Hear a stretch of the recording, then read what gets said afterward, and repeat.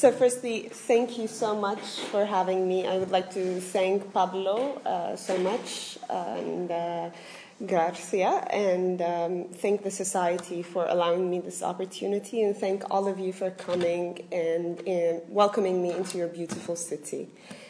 I think before I go into the actual talk, I would just like to take 2 minutes to tell you one thing, a small story about me. So one of my favorite books is Kierkegaard's Fear and Trembling, and I don't know if some of you are familiar with it, but one of the main reasons why it's my favorite, because it begins with this chapter called The Attunement. And to follow his lead, I will try to present some sort of attunement to the paper I'm reading. So, right now, Islam and women and the understanding of women within Islam have come under a lot of, I would say, negative publicity, to say the least, if not very violent claims about the nature of Islam and how it treats women.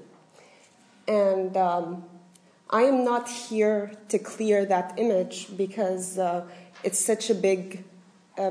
let's say it's such a big job, and I do not feel qualified to do that. However, I have come as a Muslim woman from a predominantly Muslim country to say and to present the thought of a Muslim thinker from the 12th century and his views on women, which, as you will hopefully see, are so much more enlightened than so many Western or so many present thinkers would say about women. So without further ado, I would go into my paper. And it is titled A Journey Through Wasl and Fasl, Women and Sexual Relations in Ibn Arabi's Thought. حبب إلي من دنياكم ثلاث النساء والطيب وجعلت قرة عيني في الصلاة.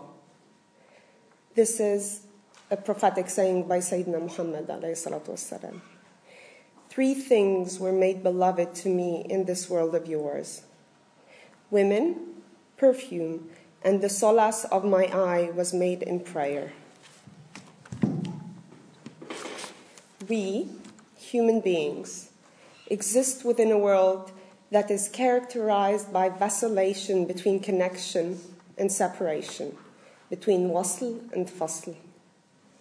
This paper attempts to take us on a journey within the Akbarian cosmos, to witness women and sexual union as 2 examples of separation and connection.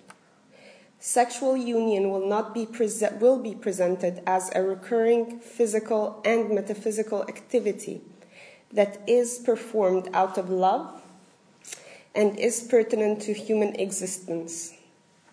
But it also allows human beings to rise to the proximity of the divine presence and witness him. Sexual intercourse should be understood as more than an activity that a multitude of human beings engage in on a daily basis. It will be investigated as a particular mode of being that presents the duality of lover and beloved. Our task is not to dissect its particularities to understand it. Rather, it is to observe its dynamics and get a glimpse of the face of the divine. So before we try to peek into the intimate experience of sexual union, we should begin with understanding the role of desire, which compels us to create this intimate space, because desire is what moves us to be in union with another. And the most powerful way of understanding a concept is through losing it. So, Ibn Arabi tells us of the story of Ilyas, the prophet who lost his desire. He says, Ilyas, who was Idris, had a vision in which he saw Mount Lebanon, which is from Lubana, meaning a need, splitting open to reveal a fiery horse with trappings of fire. When he saw it, he mounted it, and fell all his lusts fall away from him. Thus he became an intellect without any lust, retaining no link to the strivings of the lower soul. In him God was transcendent, so he had half the gnosis of God. This is because the intellect by itself, absorbing knowledge in its own way, knows only according to the transcendental and nothing of the immanental. It is only when God acquaints it with his self-manifestation that its knowledge of God becomes complete, seeing him as transcendent when appropriate and perceiving the diffusion of God in natural and elemental forms. So, through recounting the story of Ilyas and his vision on Mount Lebanon, Ibn Arabi ascertains the imperative of lust in acquiring a perfected understanding of God as an utterly transcendent being who is beyond any need of the world, while being immanent in every created thing that exists. The story of Ilyas is a signifier of the catastrophe that could overcome humanity if we forsook our natural desires and lusts. In this story, Ibn Arabi is making a clear statement that lust and its pursuit of fleeting hedonistic pleasures, even though it is considered futile by the intellect, is the more authentic expression of humanity. Furthermore, lust is the vehicle par excellence that could allow human beings access to the divine realm that inheres within this world. The creation of a dynamic, seamless transition from intellect to desire is that which allows one to be able to have a perfected knowledge of God. Lust moves us, human beings, into action, into achieving absolute unity with our object of desire. It is one of the crucial elements within the human sphere that allows human beings to escape their individual alienation. Ibn Arabi provides another example of the crucial role of lust in the story of Mary, Maryam, the holiest of women according to the Quran. He says, when the trustee spirit, which was Gabriel, presented itself to Mary as a perfectly formed human, she imagined that he was some ordinary man who desired to lie with her.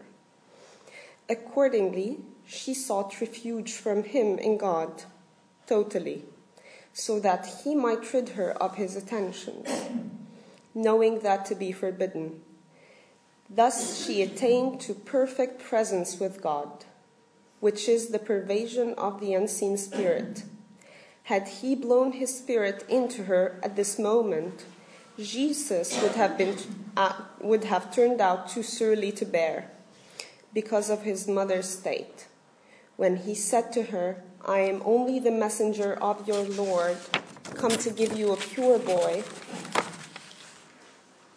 her anxiety subsided and she relaxed. It was at that moment that he blew Jesus into her. Thus did desire pervade Mary. The body of Jesus was created from the actual water of Mary and the notional water seed of Gabriel, inherent in the moisture of that blowing, since the breath from the vital body is moist owing to the element of water in it. In this way, the body of Jesus was brought into being from a notional and actual water, appearing in mortal form because of his mother's being human, and the appearance of Gabriel in human form, since all creation in this human species occurs in the usual way. So before one tries to penetrate this tightly knit and perilous intellectual cosmos, where the story of Mary is reconstructed and reinterpreted in a way that breaches the normality of Orthodox Christianity and Islam, it is interesting to observe one thing that intrigued me.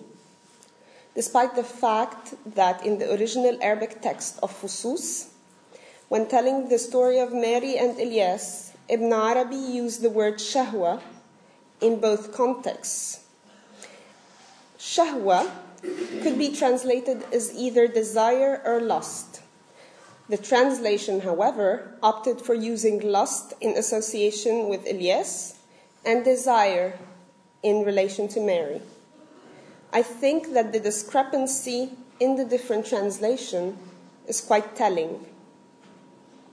And it is quite telling of the enormity of the project that Ibn Arabi undertook in trying to counter the orthodox narrative related to Mary, the holiest of women. The intricacy of this narrative, I believe, and in my opinion its richness, emanates from removing the stigma of profanity from women who engage in sexual union by having the holiest of women engage in sexual encounter that produced the Word of God. It is an attempt to abolish the idea that one needs to be absolved from his or her sexual identity to be pious, which in return eliminates the imaginary dividing line drawn by religious orthodoxy to separate religion from human sexuality as two mutually exclusive spheres that can only meet to collide. To return to the details of the narrative regarding Mary, one notices that when she first found Gabriel in her room, she thought that he was a man who desired her sexually, and so she sought refuge in God from him. In seeking refuge in God, she elevated her human nature to be in complete union with God, in a state that is above mortal desire, i.e., she was in the same state Ilyas, who lost his lust and could only have knowledge of transcendence. This is why Ibn Arabi said, had he blown his spirit into her at that moment, Jesus would have turned out too sorely to bear because of his mother's state. Because in attaining union with the transcendent attributes of God, she became transcendent. And if Jesus would have come at this moment, he would have attained the attribute of transcendence. While to achieve his function as a prophet to his people, he had to carry transcendence within immanence, i.e., to be the Word of God incarnate in flesh. So when Gabriel informed her that he was sent by God to give her a pure boy, noting that he didn't deny that he will have a sexual encounter with her, she descended from the station of transcendence to the station of immanence, and she was pervaded by desire. The lust that pervaded Mary allowed her to be a messenger that carried God's word physically. This type of lust is different from the one she thought Gabriel had in the beginning of their encounter. It allowed her to contemplate God and behold the physicality of his word in the form of a procreation of a human being, in the intimacy of her sexual union rather than shield her from God. The lust that she was apprehensive of in the beginning of her meeting with Gabriel is a lust that is functional in nature.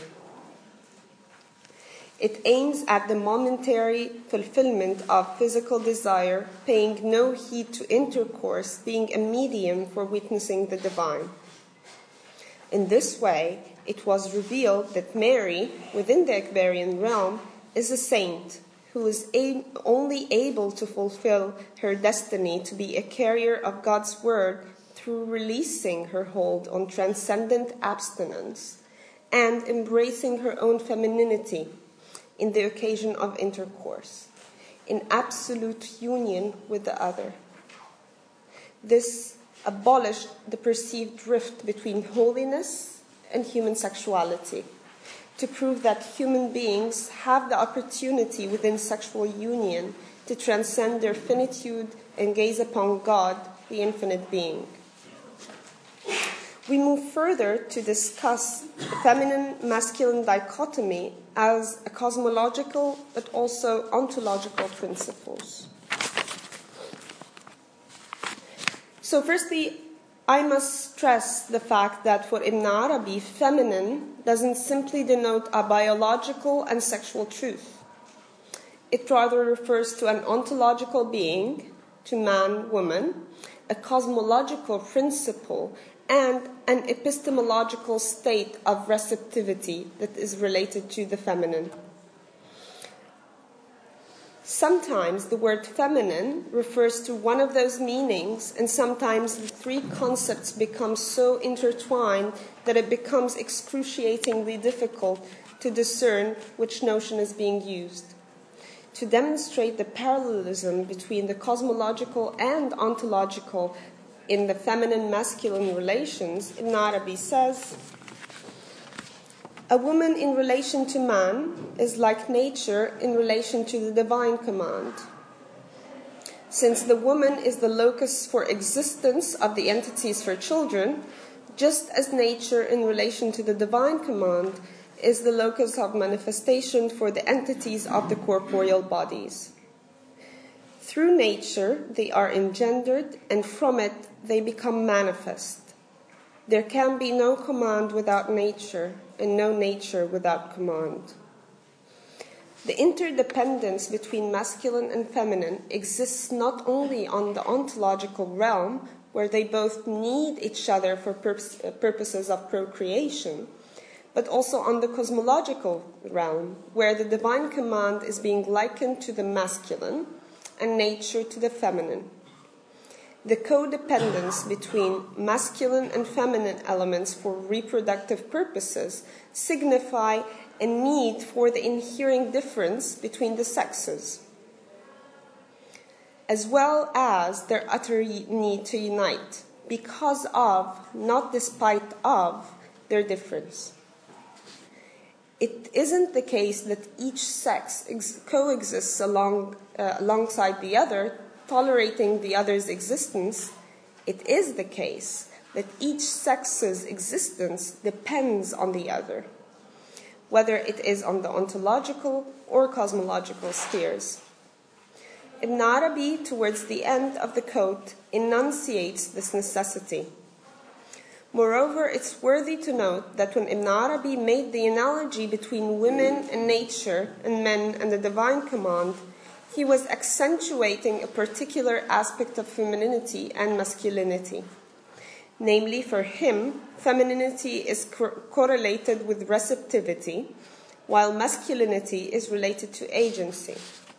However, for Ibn Arabi, receptivity isn't equated with passivity.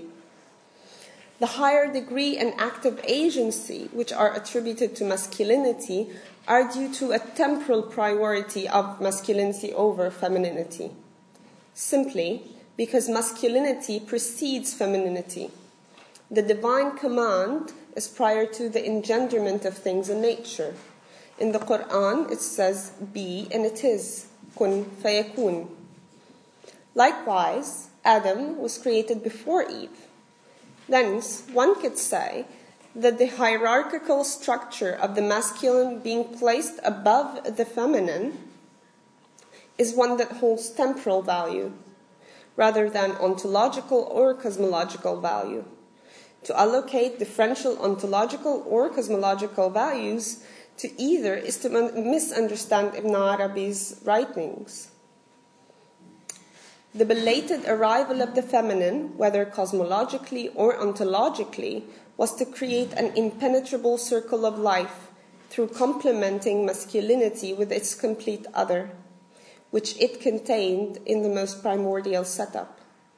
The relationship between masculine and feminine isn't one of instrumentality. Rather, it is one of unity, where each is drawn to the other because of the apparition of a memory prior unity that undermines this duality.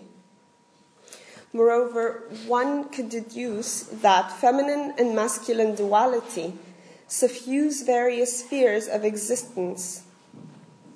Consequently, it would be safe to claim that the sheer permeation of this dichotomy indicates that feminine and masculine could be considered as modes of being, rather than static archetypes for gender relation, which means that a being could interchangeably navigate from one mode to the other, be either feminine or masculine, irrespective of the actual sex he or she identifies with. In that sense, Ibn Arabi would be presenting his readers with a fluid concept of gender that doesn't hinge on biological difference. It actually unshackles gender from its biological particularities that could stifle it and affect its interaction with the other. The freedom to flow from one sex to the other does not mean that one isn't grounded in an originary sexual identity, whether male or female. Because if this were the case, each individual would be independent from the other, and hence the hermetic circle of life would be broken. The need and desire, which signify the economy of exchange between feminine and masculine, exist because this exchange occurs through the vehicle of love. So we move further to explore the intricate space of yearning between feminine and masculine. We need to see what this love looks like, what this motivation to come together in this organic unity of this primordial existence is attained through sexual union. So within the expansiveness of the space of yearning, the feminine and masculine seek each other out to unite in every possible way, so that they would reverse the feeling of alienation that overcome them. To fathom the underlying reasons for this feeling of alienation and separation, one must go to the very beginning, to the origination of man and woman, to witness the birth of desire in their story.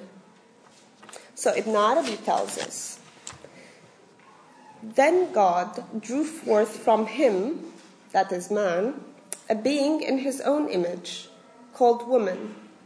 Because she appears in his own image, the man feels a deep longing for her, as something yearns for itself, while she feels longing for him as one longs for that place to which one belongs. Thus, women were made beloved to him, Prophet Muhammad ﷺ, for God loves that which he created in his own image and to which he made his angels prostrate, in spite of their great power, rank, and lofty nature. From that stemmed the affinity between God and man, and the divine image is the greatest, most glorious, and perfect example of affinity. That is because it is a syzygy that polarizes the being of reality, just as woman, by her coming into being, polarizes humanity, making of it a syzygy. In this description, one finds remnants of the same reciprocity that was described in relation to the divine and cosmos archetypes for lover and beloved. Man and woman both yearn and move towards each other, recollecting the androgynous prototype of the human being they once were. The feeling that man has towards woman is one of lack, where the whole yearns for its parts, while woman's feeling towards man is that of being severed from her origin, her home. Man signifying home for a woman marks a reversal from the Western philosophical understanding where women were associated with home ever since the Aristotelian segregation between the public and private realms, where man belonged to the public realm and woman belonged to the private realm, to the home. Later on, a philosopher like Levinas capitalized on the foundational difference constituted by Aristotle of the place each sex occupies, i.e. that the feminine belongs to the private realm while the masculine belongs to the public realm, to encapsulate the role of the feminine in creating the abode of the self, where she is instrumental, she is very important in effecting an opening and preparing the subject to respond to the call of the face of the other. Levinas says, and the other, whose presence is discreetly in absence, with which is accomplished the primary hospitable welcome which describes the field of intimacy, is the woman. The woman is the condition for recollection, the interiority of the home, the inhabitation. The feminine, in Levinas's philosophy, allows the self to see the other.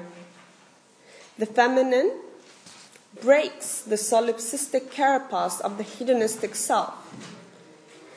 Even though the feminine alters the perception of subject by introducing the notion of alterity which she embodies, the woman in Levinas's philosophy is different. It's completely different. She doesn't belong to the public realm. She creates the home, the abode, the private sphere. Although Western culture is usually correlated with the emancipation of women, one could argue that some remnants of the Aristotelian distinction about the place of women survived through expressions of modern thought. Furthermore, it can be argued that women in Western culture were emancipated from the physical, architectural construct of the home. Yet her presence in the public realm is still met with a sense of subdued hostility. I mean, to give some examples, the pervasive understanding of the sexual violence and sexual harassment against women that has been brought up to light in sort of the recent news, the wage gap, domestic violence, all those things, I believe, sort of emanate from a deep-seated lack of acceptance of women's presence in the public realm. It comes, I believe, back to Aristotle, to the understanding that a woman does not belong to the public sphere. She belongs to the private sphere. So there were certain efforts that are very much manifest those days that would say, yes, on the face of it, people accept women in the public realm. However, in that acceptance, there is a lot of hostility that cannot be articulated very much to a woman, but can be very much felt in different ways, such as I said, sexual harassment, the wage gap, other forms also. But I believe that this actually comes back to this understanding of women being associated with the home. So this actually, women belonging to the home, stands at complete odds with what Ibn Arabi has said. Because for Ibn Arabi, man, the masculine, is the home. Right? So, and in that, even though Ibn Arabi's association emanates and comes from an archaic, a very old, theomythical story of creation of Adam and Eve, he presents the feminine and masculine as an organic dual, who desire each other with the same intensity. Women, in Ibn Arabi's reading of the story, do not reach out to men due to society's patriarchal structure that inform her that her public presence isn't welcomed. Women and men both seek with vehemence a unity that fulfills their original teleology. Man loves and moves in desire to approach a woman because she was created in his own image. So he moves towards himself to know and love himself. This, as Ibn Arabi explains, is the same movement of desire that God has towards man, who was created in his own image. Man's coming into existence dissected the originary unity of God and nothing with him to God and everything other than him. Likewise, the creation of a woman has marked the dissection in the unity that existed when it was only man. For this reason, God's love for humanity is parallel to man's love to a woman. It is the love, desire, and yearning to achieve total union with the self as reflected in the mirror of its complete other. The motivation to come together out of love in the organic unity of this primordial existence is attained in the physical realm through sexual intercourse. Ibn Arabi says, when a man loves a woman, he seeks union with her, that is to say, the most complete union possible in love. And there is in the elemental sphere no greater union than that between the sexes. It is precisely because such desire pervades all his parts, that man is commanded to perform major ablution. Thus the purification is total, just as his annihilation in her was total in the moment of consummation. God is jealous of his servant that he should find pleasure in any but him, so he purifies him by the ablution, so that he might once again behold him in the one he was annihilated, since it is none other than he, God, whom he sees in her. The act of consummation, as it is described by Ibn Arabi, entails the complete relinquishing of the self and giving it over to the other, not as a gift given willingly, but in the yoking of the masculine-feminine divide within the milieu of absolute union. In the height of the orgasmic frenzy, the self sheds away its pretense of purity and solitude to be annihilated in the sexual act. It is made conscious of the lack that is innate and demands union with its partner. Within the union of feminine and masculine, an intimate space opens up. A space that is both creative and interpretive. Creative because it's productive, i.e. in procreation, that's the most basic understanding of creation, and interpretive because in this communal horizon of intermingling feminine-masculine, identities are constantly reinterpreted rather than abolished. The interaction between them can be described as dialogical rather than dialectical.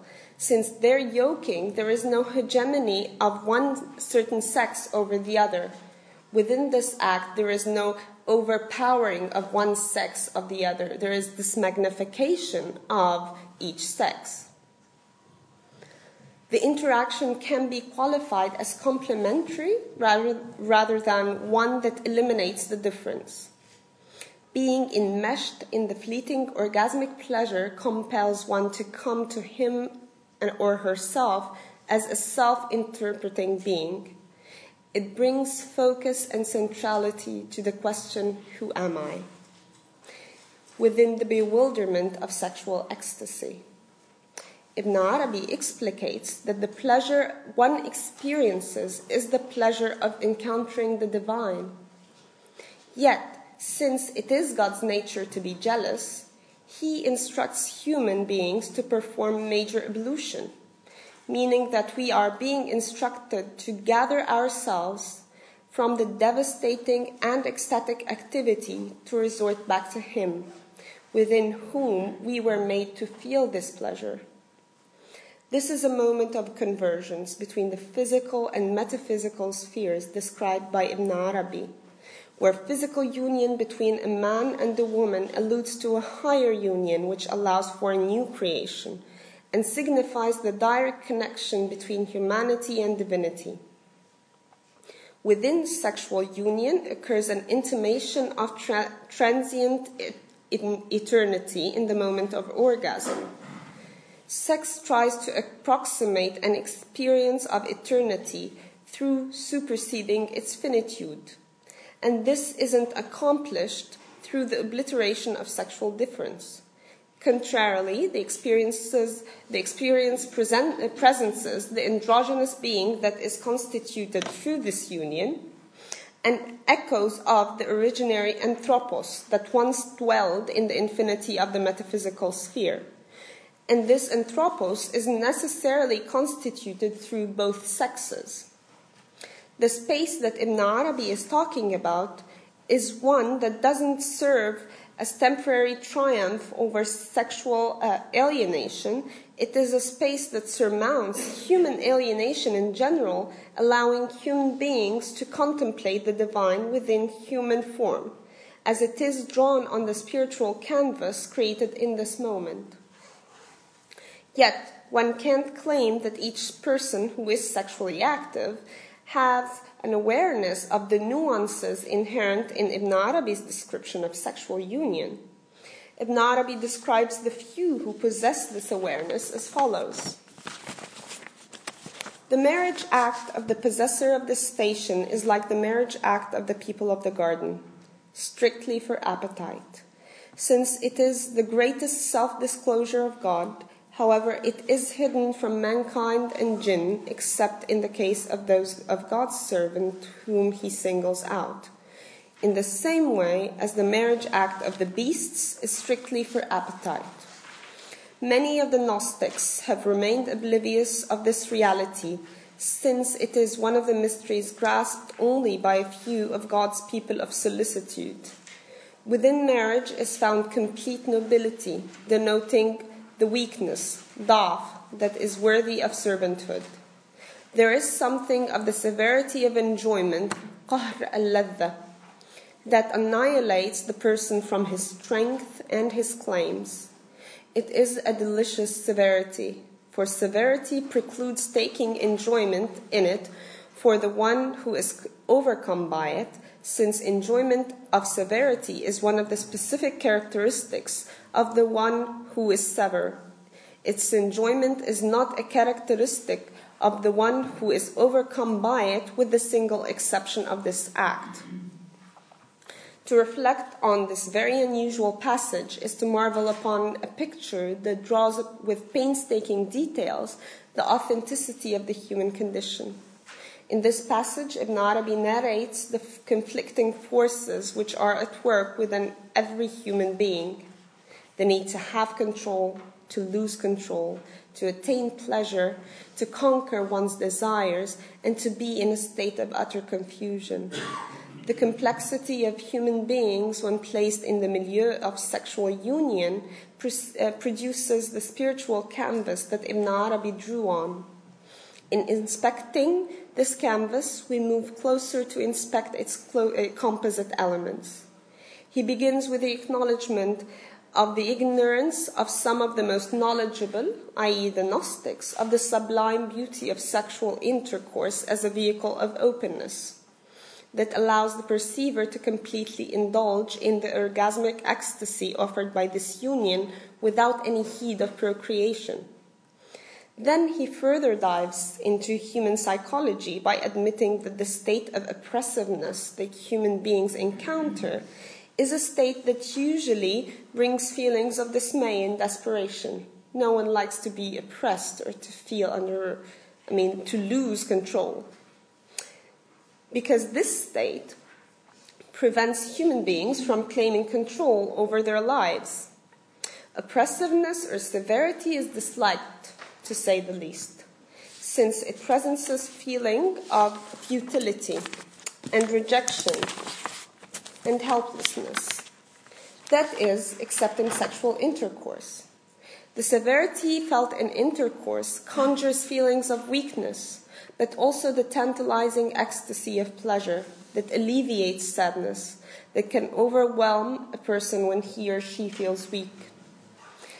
Thus, the disparity of the two intense feelings blends in harmony to actualize an originary servanthood that is authentic towards lordship, of something much more powerful than our usual fake hold of our lives. Consequently, sheer sexual pleasure, according to Ibn Arabi, permits true servanthood to push itself to the foreground of human minds and usher the way to contemplating the divine. So in the end, after going through this journey, I find us, human beings, in a very peculiar and very perplexing place. On the one hand, we are trapped neither in complete separation nor in utter connection, but interchangeably navigating through both states without repose in either. Sexual union as a movement that is performed out of love aims to alleviate the feeling of alienation through a deep connection established with a partner. Yet, since it is a temporal movement, the pleasure of orgasm dissipates to leave behind a trace of a connection, but also reinforces, as soon as it is over, the feeling of separation. Sexual union in Ibn Arabi's work illustrates a different conception. It is a union that harbors the physical and metaphysical spheres in a moment of orgasmic pleasure that endures through the perception of his face, the face of the divine. Thank you so much.